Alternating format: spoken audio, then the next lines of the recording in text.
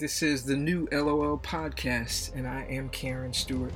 My goal is to challenge you, motivate, and encourage you to live your life boldly as a Christian out loud. Do me a favor, if you find anything of value, any motivation, any encouragement, help me spread the word. Like this, share it on all your channels, and thanks for listening. Let's get started.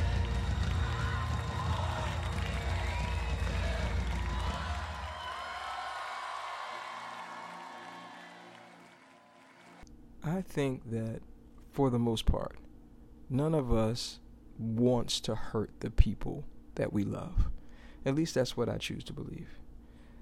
I think that even when we are or may be participating in the discipline of our children, or having to say something to a friend that we know will be hard for them to hear, or may sting a little bit, the intention is never to hurt them or even punish them. It's the whole thing we talked about last week, the fruit that comes with it, right? It's the change that we seek or know needs to take place for restoration or for growth or for them to walk in the fullness of their purpose.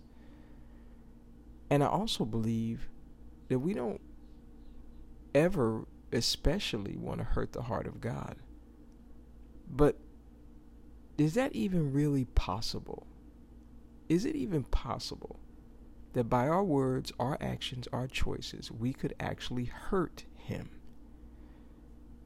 I know that there have been multiple times in my life, and I'm certainly not proud of any of them, but especially when I've had to deal with any type of discipline or correction or consequence of any kind, I've joined my heart in agreement with the lying accusations of the enemy. I can honestly say that. How many times have you heard or even said, how could God do this to me? How could God allow this? Why would God let something like this happen? What kind of God would do ... What kind of God indeed? I think the more time I spend in pursuit of God and the more I get to really know him and his son, I can totally understand and relate to David and what he wrote in Psalm 8:4. He said this: "What is man that you even think of him, and a son of man that you are concerned about him?" In other words, why does God even put up with us? Even those of us who are called his children sometimes live our lives like he doesn't matter or doesn't exist at all. We flagrantly disobey his will, his word, his heart, even when we know clearly what he wants from us. And a lot of times we have a solid line that goes with it. We'll say, I'm just not there yet. We can spend hours and hours of our unrenewable time seeking, pursuing, feeding on, even obsessed with other things, other people, while we devote little or no time at all to him. We can save our money, borrow money, sometimes even steal money, to buy things, do things, reward ourselves with things for ourselves or for others, and maybe give him a tenth or a little over sometimes. And when we do that, we really feel like we're doing something great. Now, let me be clear, because anytime you mention money, people they want to turn you off. I know that there are several ways to give unto the Lord, so this is not about how or where or to whom you give your money. That is not what this episode is about. In fact, this isn't about money at all. Just as a whole, we seem to treat everything and everyone in our lives and our worlds better than we treat him. We even give our hearts, along with our time, our attention, our resources, to people who don't even know us. People who never will know us, nor do they care. And then there's the God who created us. He personally, individually, created and formed each and every one of us according to the dream and the vision of his heart. He breathed the wind of his spirit into us, and we became living souls. Did you ever think about how, like, a baby can be formed and grow in a totally liquid environment in its mother's womb, never feeling or even encountering air or wind or breath, and then come out into an entirely foreign environment outside the womb and breathe in air and still live? Isn't that wild? I don't know, that is something I think about. That verse in Genesis 2:7 where it says that after God formed Adam, he breathed into his nostrils the breath of life, and man became a living soul. So God had to be like right in his face when he breathed into him. And so when Adam's eyes first opened, the first things he would have seen was God himself. The first thing he would have smelled was God himself. Isn't that okay? That didn't have anything to do with it. It just blows my mind. We are the objects of his creation, his imagination, and his affection. And because Isaiah 46:10 says that he knows the end from the beginning, that means he knew from the very beginning that we would betray him. So from the very beginning, he devised a plan so that we would not be separated from him. He created a son in his perfect image and likeness and then sent him to die. This is the God that I'm talking about. In fact, I started talking about David's song to the Lord in Psalm 8. So let me read some more of it. It says, "O Lord, our Lord, how majestic," King James says, "how excellent is your name in all the earth. You have displayed your splendor above the heavens. And when I consider your heavens, the work of your fingers, the moon and the stars which you have set in place, what is man that you would think of him, and a son of man that you are concerned about him?" Just, it goes on and on. This is such an incredible song, David writes. This majestic, excellent, magnificent God, this is the one that I'm talking about. But it's almost like we don't always see or know or even understand who he even is. And I've heard people say before that we can and we do hurt the heart of God with our choices, our actions. But I never actually saw that in the Bible. I hear people preaching a lot of stuff that I don't actually see in the Bible, and I certainly have done it myself. And I never really saw that until I was recently reading in the book of Ezekiel. In the 6th chapter, the Lord is talking to Ezekiel about the idolatrous worship of Israel. And he gave him a word about how he was going to deal with Israel. And honestly, it wasn't pretty. that discipline was not pretty. In verse 8, he declares that even in the midst of his judgment, he would show them mercy by leaving them a remnant. And here's why.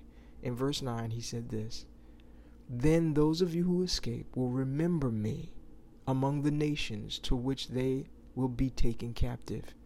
How I have been hurt by their adulterous hearts, which turned away from me, and by their eyes which committed infidelity with their idols." Often when people see or hear about adultery and idolatry in the Bible, they feel like they can't relate, especially if they've never committed any kind of adulterous sexual sin or ever bowed down to a statue or an object in worship. But in this verse, adultery and idolatry both have a similar meaning in terms of how the Lord sees it and sees us. In this verse, it does not have a literal meaning, but a figurative one. And it means to commit idolatry, since Jewish people at that time, the Hebrews, were required by him as being in covenant with him. So in this verse and in others, talking about idolatry, talking about adultery, this is speaking metaphorically about Israel's breach of the covenant that they had with the Lord. And that same covenant exists between us and God today. He does not simply view us as his children, but also as a bride for his son. Not just a body or a group of people who believe in him, but a body of people who are all on one accord, all one, who are completely, passionately, wildly obsessed with their bridegroom king and waiting for his return. When I read that verse in Ezekiel, even though he was talking about his judgment for their behavior, that wasn't even what I saw. I couldn't get past the reality that the people who God created actually had the ability and did hurt his heart. And I thought about myself. How often I have hurt his heart by doing the same things, by betraying my covenant with him. I know personally it bothers me always to know that I've hurt someone, just really deeply, because it's never something that I want to do, and even though I know that it will happen from time to time, I hate it when it happens. And as important as it is to not hurt or damage any of the people who are in my life or who walk through my life, that can never be more important to me than hurting his heart. No matter what type of covenants we may make here on earth, there is a greater one that we have with the one who created us. And many of us would never think about saying or doing certain things, for example, to our parents or around them or in front of them, talking about our natural parents, or even other people that we admire and respect. But I wonder, how often do we give our words and actions the same scrutiny when it comes to the Lord? I say it often, and I think it often. Whatever we do for anybody else, he is worth 1,000 times more, because he's worth everything. Whatever it is, whatever he asks, whatever he requires, whatever I have to do or endure, whatever it costs, whatever it takes, he's worth it. Because there is now and never will there ever be another person on this earth who can, who could, who would do what he has done for us willingly, joyfully, all for the sake of having us, of loving us, of being in relationship with us. And when you do think about relationship with Jesus, to me, it really seems like a very imbalanced equation, right? I really feel like when I sit and think about it, he's the one who gets the short end of the stick in relationship with us.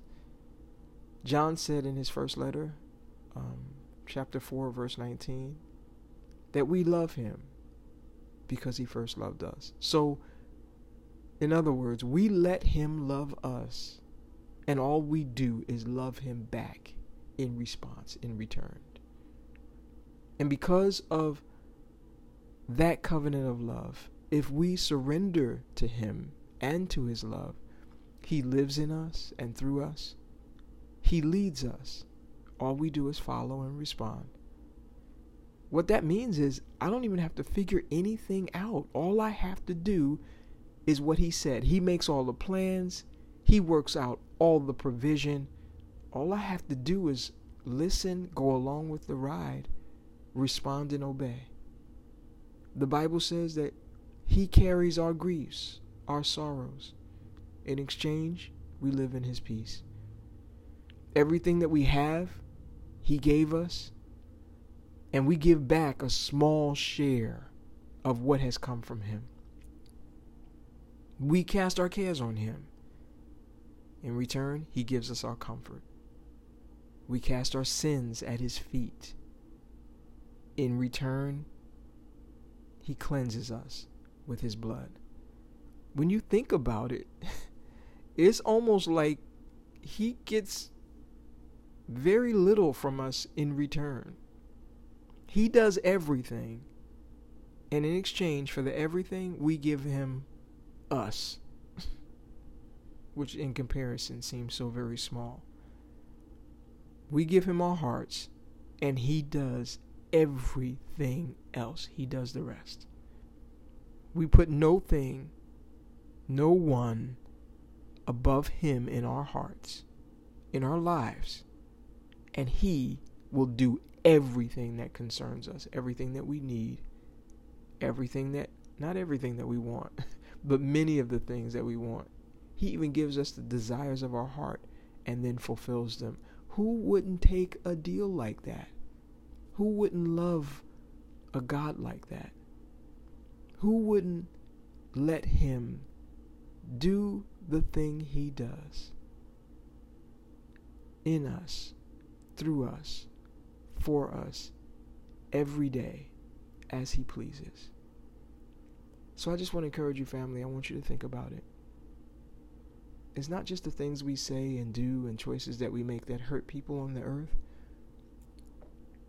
When we break our covenant with God and the things that matter to him, it's like being adulterous and idolatrous to him, and it hurts his heart. And all he wants is to dwell with us, to live in us, and to love us. All he wants is for us to let him live through us every day the way he pleases, out loud.